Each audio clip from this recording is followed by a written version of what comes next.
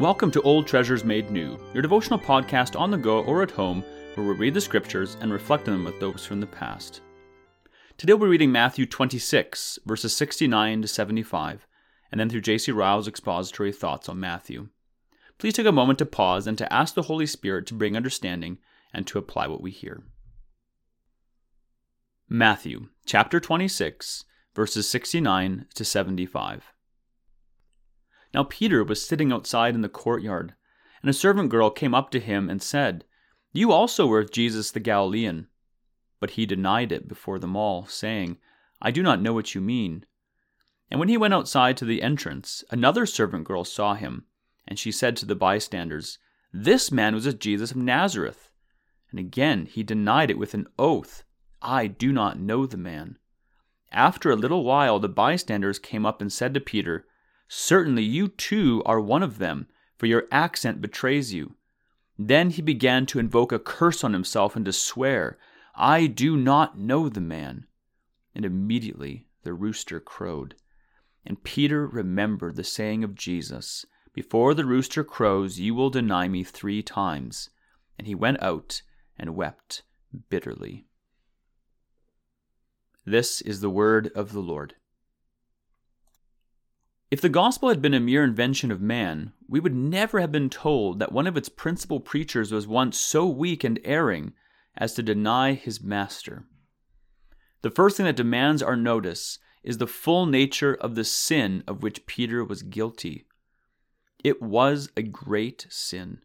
We see a man who had followed Christ for 3 years and been forward in professing faith and love towards him. A man who had received boundless mercies and loving kindness and been treated by Christ as a familial friend. We see this man denying 3 times that he knows Jesus. This was bad. It was sin committed under circumstances of great aggravation. Peter had been plainly warned of this danger and had heard the warning. He had just been receiving the bread and wine at our Lord's hand and declaring loudly that though he died with him, he would not deny him. This also was bad. It was a sin committed under apparently small provocation. 2 weak women made the remark that he was with Jesus. Those who stood by said, "Surely you are one of them." No threat seems to have been used. No violence seemed to have been done. But it was enough to overthrow Peter's faith. He denies before all. He denies with an oath. He curses and swears. Truly, this is a humbling picture. Let us mark this history and store it up in our minds. It teaches us plainly that the best of saints are only men, and men encompassed with many infirmities. A man may be converted to God, have faith and hope and love towards Christ, and yet be overtaken in a fault and have dreadful falls. It shows us the necessity of humility. So long as we are in the body, we are in danger. The flesh is weak and the devil is active. We must never think, "I cannot fall." It points out to us the duty of charity towards erring saints. We must not set down men as graceless reprobates because they occasionally stumble and err. We must remember Peter and restore them in a spirit of meekness. Galatians 6:1. The second thing that demands our notice is the series of steps by which Peter was led to deny his Lord. These steps are mercifully recorded for our learning. The Spirit of God has taken care to have them written down for the perpetual benefit of the Church of Christ. Let us trace them out one by one. The first step to Peter's fall was self-confidence. He said, "Even if everyone else deserts you, I never will." The second step was indolence. His master told him to watch and pray. Instead of doing so, he slept. The third step was cowardly compromising. Instead of keeping close to his master, he first forsook him, then followed him from afar. The last step was needless venturing into evil company. He went into the priest's palace and sat with the servants like one of themselves. And then came the final fall, the cursing, the swearing, and the 3-fold denial. Startling as it appears, his heart had been preparing for this. It was the fruit of seeds which he himself had sown. He ate the fruit of his own ways. Let us remember this part of Peter's history. It is deeply instructive to all who profess and call themselves Christians. Great illnesses seldom attack the body without a previous train of premonitory symptoms. Great falls seldom happen to a saint without a previous course of secret backsliding. The church and the world are sometimes shocked by the sudden misconduct of some great professor of religion. Believers are discouraged and stumble by it. The enemies of God rejoice and blaspheme.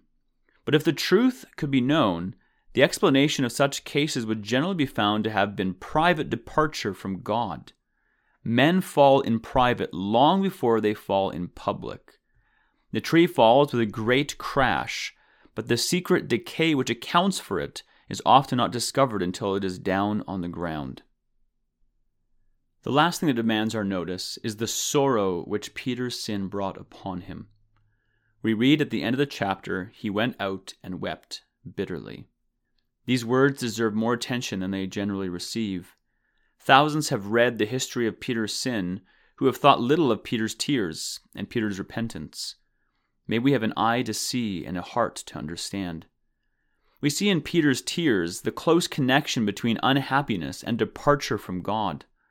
It is a merciful arrangement of God that in one sense holiness shall always be its own reward. A heavy heart and an uneasy conscience, a clouded hope and an abundant crop of doubts will always be the consequence of backsliding and inconsistency.